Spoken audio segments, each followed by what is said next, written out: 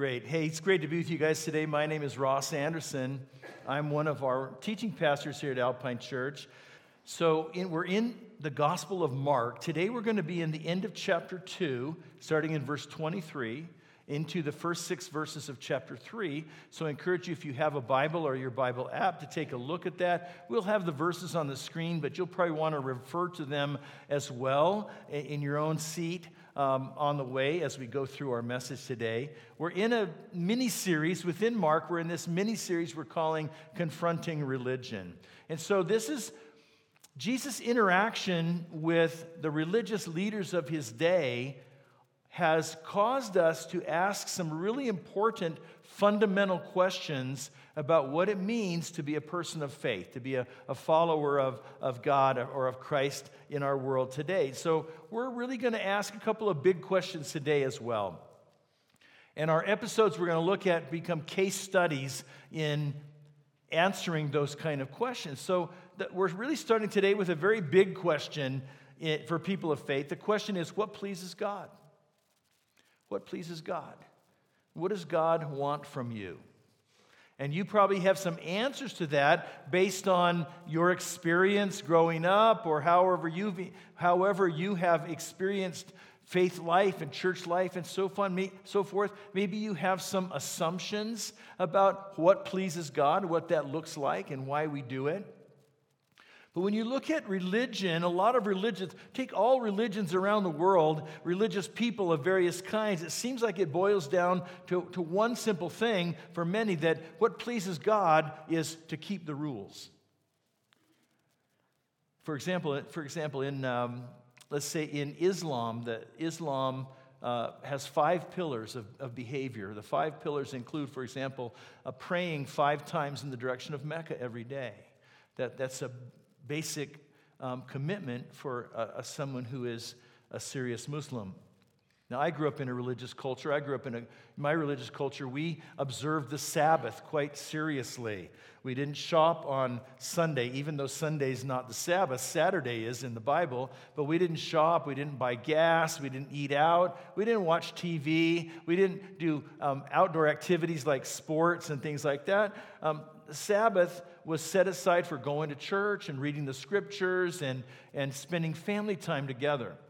Every religion has its own list like that in one form or another, and certainly biblical Christianity has commandments that God has set before us to follow.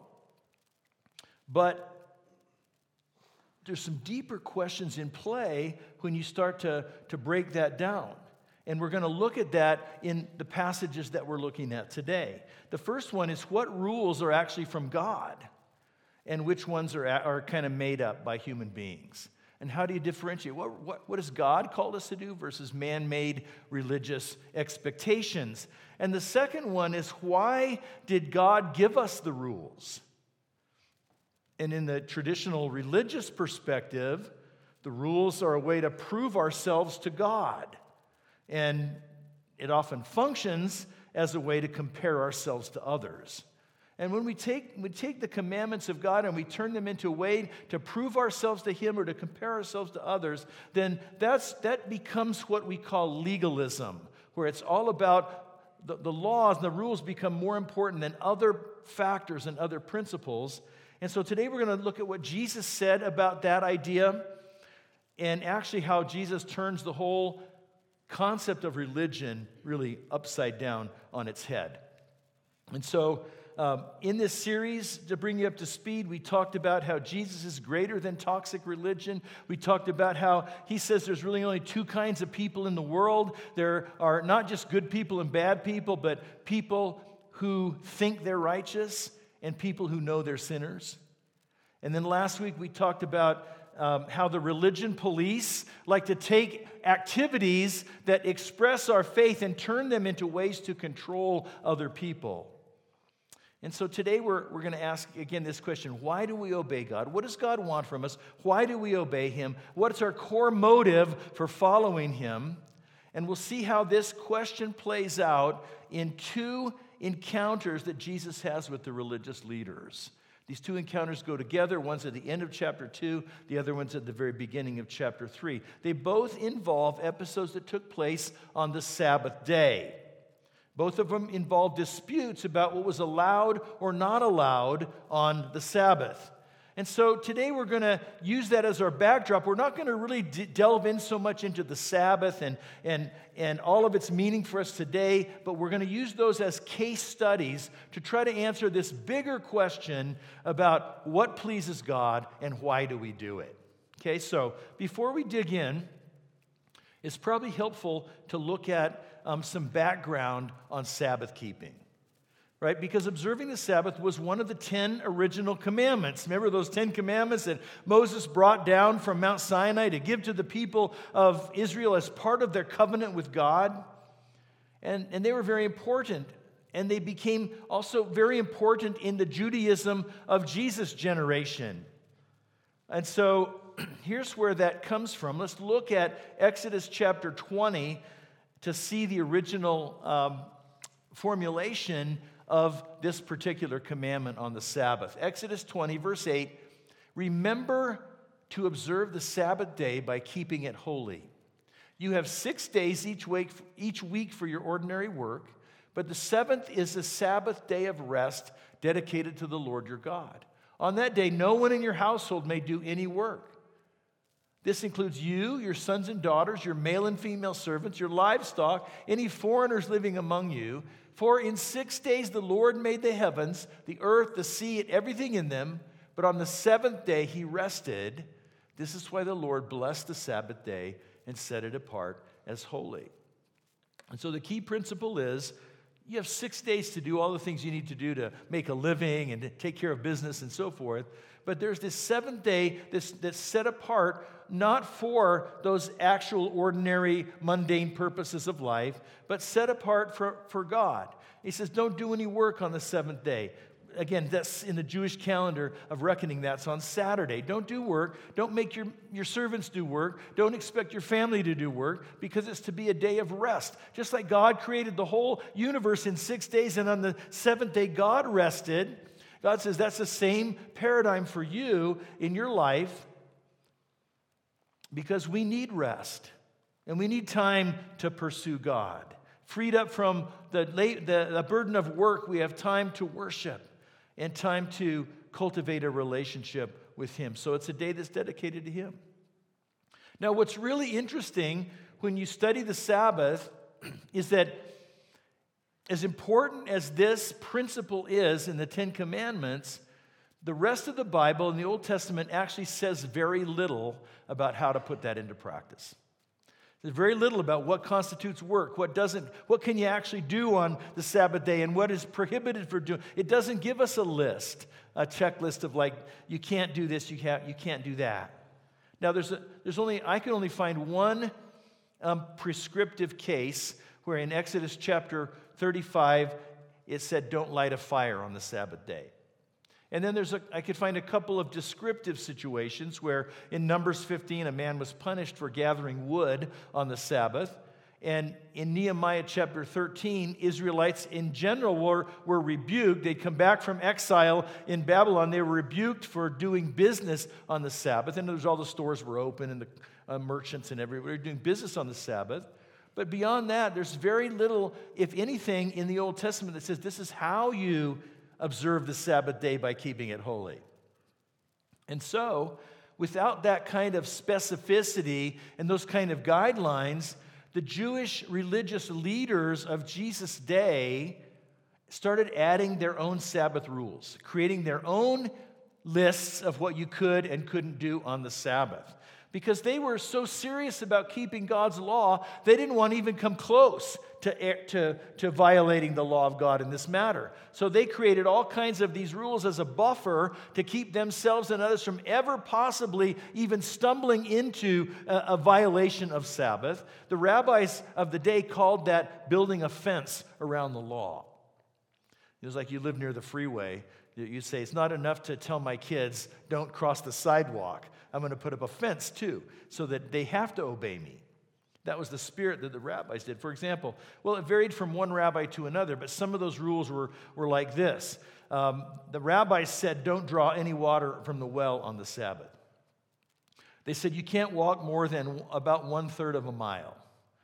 So I don't know why they decided that, if you take that one extra step, now you're suddenly working on the Sabbath, but one less step, you're not.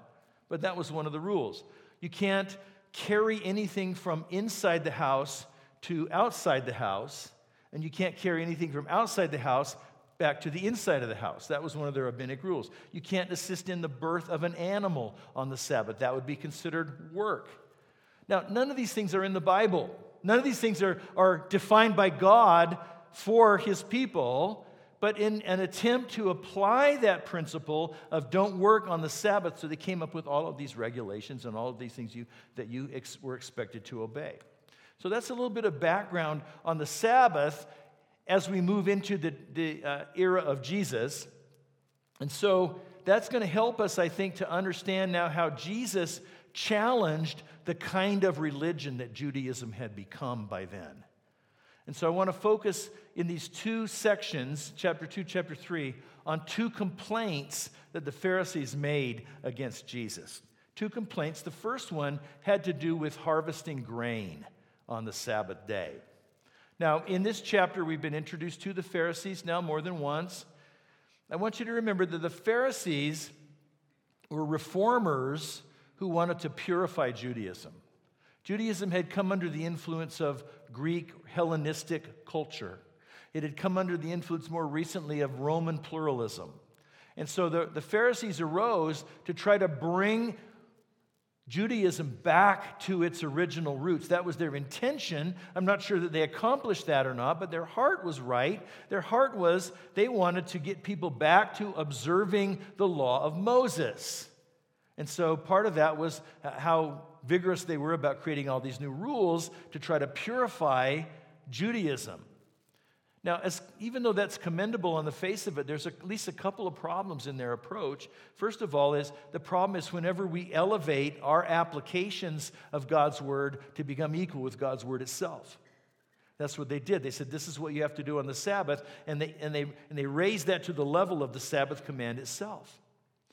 And so what happens when we do that is we diminish the word of God to the level of our own opinions and our own applications. That undermines the authority of God's word. And like the Pharisees back then, a lot of Christians do that today as well and say, this is how you have to live this principle, and then elevate it to as if it was the word of God. But the second problem that's more germane to the passages we're looking at today in this Pharisee approach is when keeping the rules becomes more important than the welfare and well-being of people.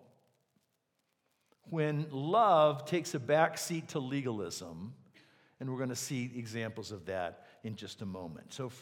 So here we go. The first complaint in Mark chapter 2 that the Pharisees made against Jesus is that his disciples were breaking the Sabbath by harvesting grain on the Sabbath day. Mark chapter 2, starting in verse 23.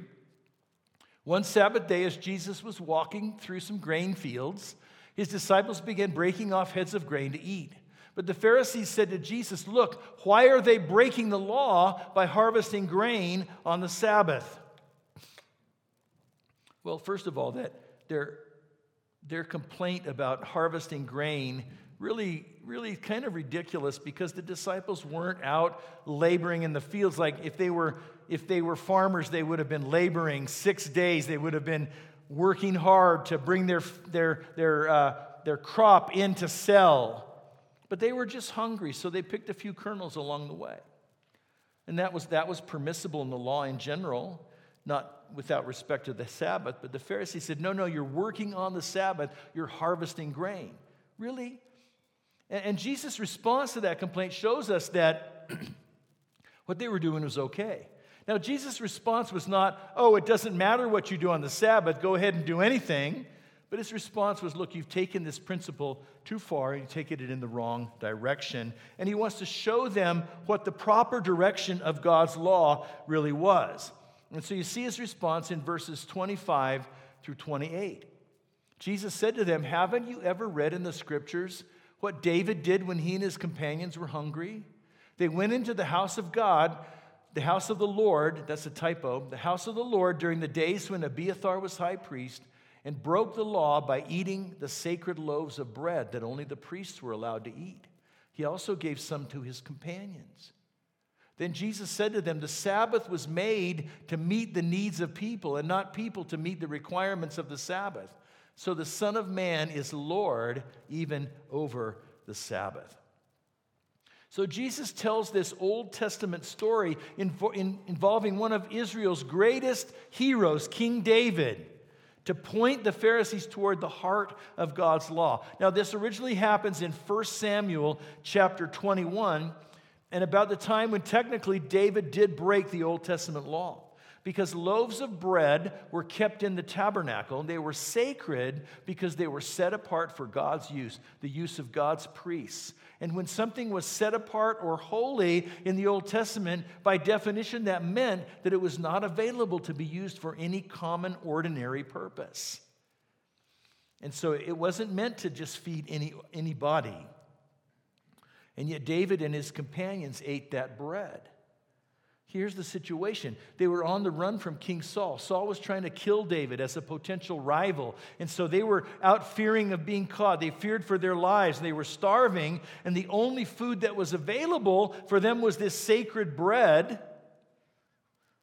And in the original story, there's no condemnation implied in the story of David and his men doing that.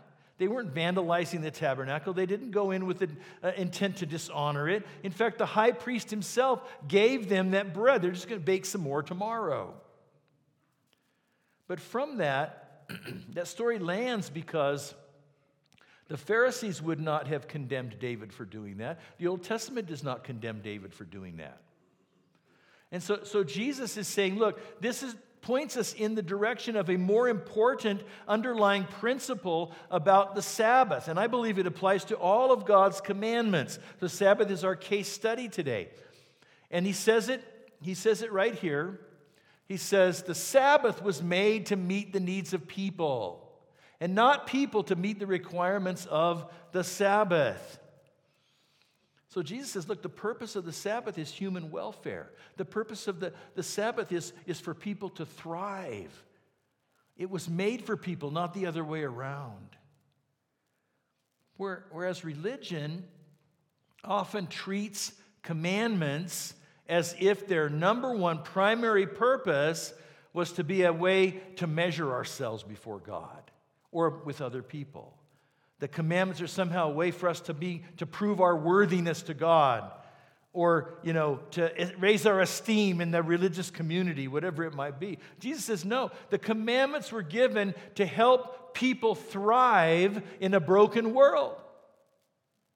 In a world where we work too hard and we need rest. In a world where if our employers would have it, we'd be working 7 days a week, 12-hour days. God says, no, people need rest. People need to recharge physically, emotional. People need time because they don't have to be nose to the grindstone all the time. They need time to cultivate their relationship with me, time to worship, time to reflect, time to meditate, to get a little away from the daily grind. God says, look, this is for human beings to thrive. It's a gracious gift of God for us, reflects His love for us. And so, if religious rules, even the ones that God has given, if those are used in a way that places the rule itself above the needs of people, then it's gone off base. It's gone off the rails.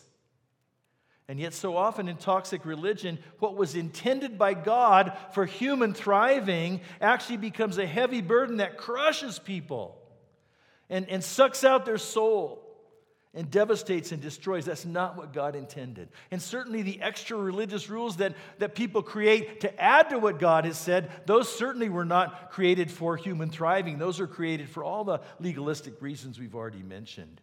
I'm so grateful for God's care and concern for us, reflected in the boundaries that He set up to protect us from life in a broken world. Now, by the way, what right did Jesus have to say that He knew exactly what the Sabbath was all about compared to these rabbis? Was his just another rabbinic opinion? No, He says, look, the Son of Man is Lord even over the Sabbath. Now, the Son of Man is a title that Jesus often used for Himself. So He's not talking about some other person. He's talking about Himself.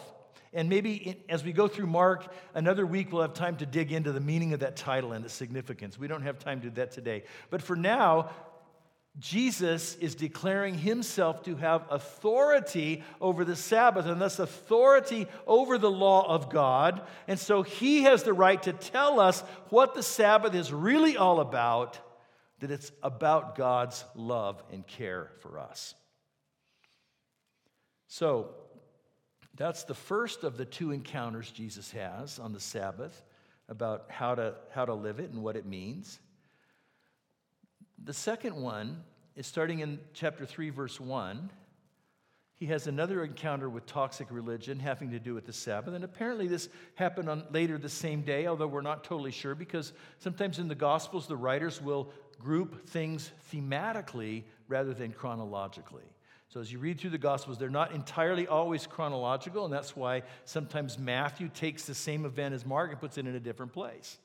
There's no rule that says that the gospel has to be chronological. So Matthew's going, hey, we're talking about Sabbath and the meaning of Sabbath. So let me introduce this other episode as well to make the same point in a different way. So it may have been the same way, the same day. It may not. But what we see in chapter 3 is the healing of a hand. Jesus wants everybody to see in His encounter with the Pharisees in this event that what matters to God is love and not just a legalistic obedience to the rules. So let's look at Mark chapter 3, verses 1 and 2. This sets up what's going on. Jesus went into the synagogue again and noticed a man with a deformed hand. Since it was the Sabbath, Jesus' enemies watched Him closely. If He healed the man's hand, they planned to accuse Him of working on the Sabbath. Jesus said to the man with the deformed hand, "Come and stand in front of everyone." Then He turned to His critics and asked, "Does the law permit good deeds on the Sabbath, or is it a day for doing evil? Is this a day to save life or destroy it?" But they would not answer Him. He looked around at them angrily and was deeply saddened by their hard hearts. Then He said to the man, "Hold out your hand." So the man held out his hand, and it was restored. And at once the Pharisees went away and met with the supporters of Herod to plot how to kill Jesus. So everybody notices this guy with a deformed hand there in the synagogue that day. And Jesus' opponents said they're hoping He'll heal the guy. But not because the guy was suffering, not because they wanted him to be whole and restored again. They were hoping Jesus would heal the guy because they were looking for a reason to condemn him as a lawbreaker. And they wanted to paint him as a violator of God's commandments. So, yeah, please heal the guy on the Sabbath. And then we saw how Jesus responds to them. He decides He wants to expose their hearts and expose their underlying attitudes. So He brings this guy in front of everybody, right up in front of the whole synagogue. He says, "Come on up here for a second." And He asks his critics a question. It's a twofold question, same question framed in two different ways. The gist of the question Jesus asked them is really, what is the purpose of the Sabbath? It's the very same issue that He dealt with at the end of chapter 2, just framed in a different kind of situation. What's the purpose of the Sabbath? Is the Sabbath a day for doing good, or is it a day for doing evil? And by the way, the implication of that question is that it was actually the Pharisees who were breaking the Sabbath at that time because of their evil intention toward Jesus. But that's the thing about religion, toxic religion in particular. Only what counts is what you can see and measure on the outside. Jesus says, no, what counts is motives and the reason why we do things and the underlying heart attitude of it. And of course, they refused to answer because there was no good answer that they could give. Now, in Mark, in his gospel, one of the things we see as we go through the whole gospel is that he gives us this very intimate picture of the humanity of Jesus. He shows Jesus tired, hungry. Here he shows us the emotions of Jesus. Jesus is mad. Jesus is angry. He is angry at the way religion can be hurtful to people. He's angry at the way that religion can miss the heart of God and kill compassion. That's what makes Jesus mad. But he's also sad. It says he's sad about the hard hearts of these Jewish religious leaders. Jesus did not hate these people. They might have hated him, but he acknowledged they were the leaders. They're the ones who wanted to obey God. They just had God put in such a box. They didn't understand what God was all about. So he loved the religious hypocrites too, and he wanted them to know God, and he wanted them to surrender to what God was doing and to embrace the King, the Messiah that God had sent. But their hearts were too hard to listen. And I think one thing Jesus wanted these religious people to think about was to think of the commandments in terms of love and not just duty. It's easy to get really dutiful about following the rules, right? Following whatever God has said. And following even more than God said, right? All the way down to the letter. And they were dutiful, but they didn't reflect God's heart for humans, for people, for human need.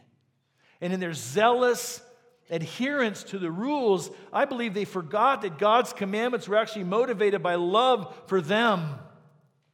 And not just a way for them to assert their spiritual worth. So Jesus went ahead and healed the guy, and his hand was totally restored. His point was made. The Pharisees had no response. What could they possibly say? And in fact, they had set out to discredit Jesus, and now the tables are turned on them, and Jesus, by his action, has discredited them. And so in their hardness of heart, instead of rejoicing at the miracle, when I read the next verses, they looked at and they saw the man was restored, and at once the Pharisees went away, and I would love to see that they went away rejoicing. They went away and they embraced Jesus' claims to be the Messiah. But no, sadly, they went out and plotted to kill him. Ironically, Jesus had just asked them this question a minute ago. They refused to answer in words.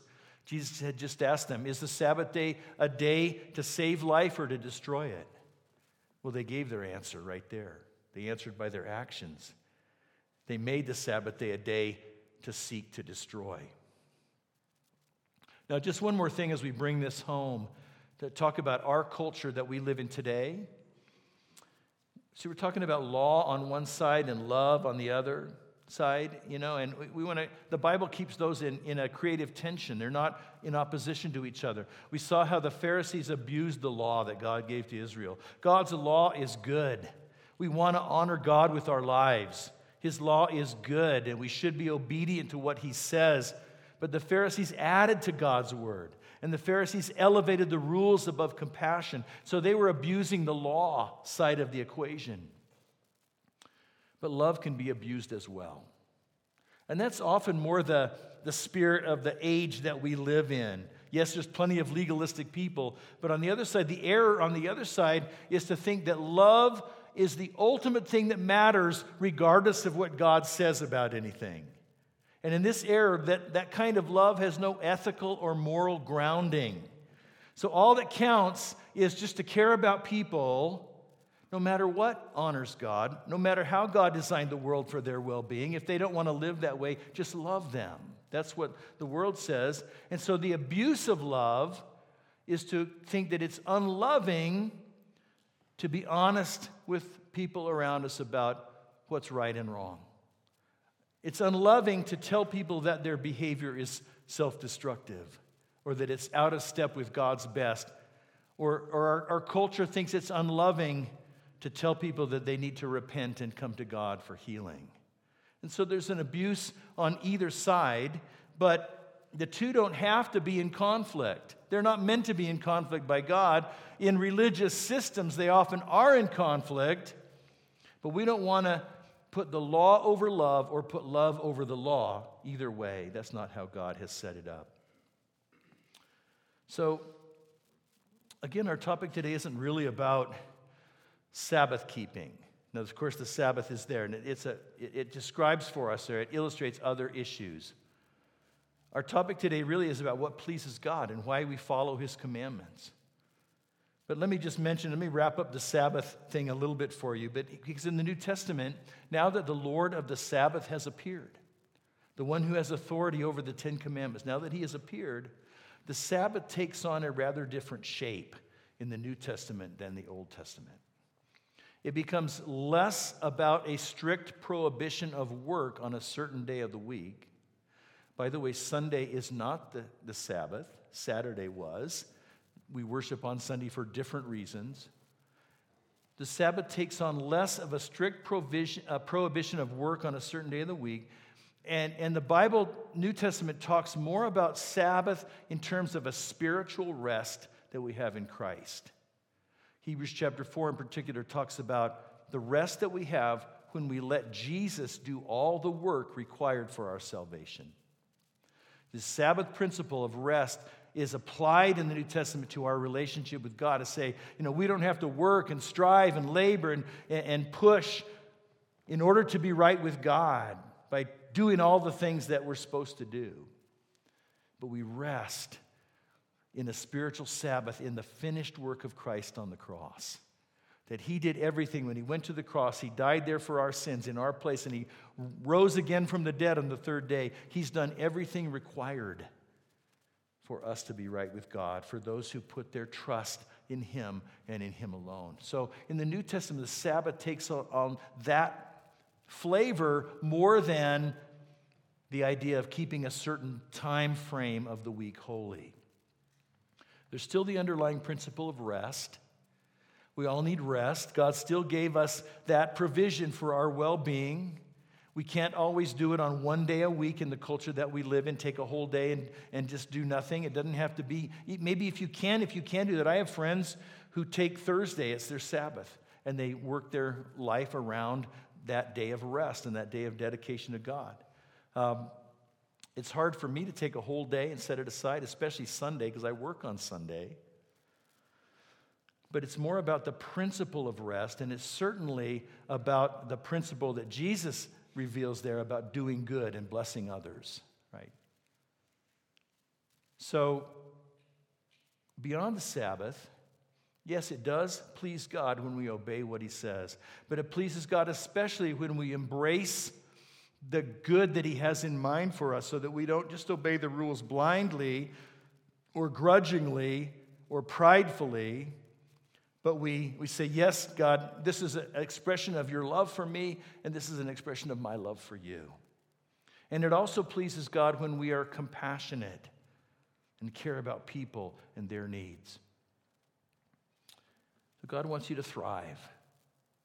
God wants you to have a relationship with Him where you experience all of His best, all that He created you for. That is not going to be found in legalism.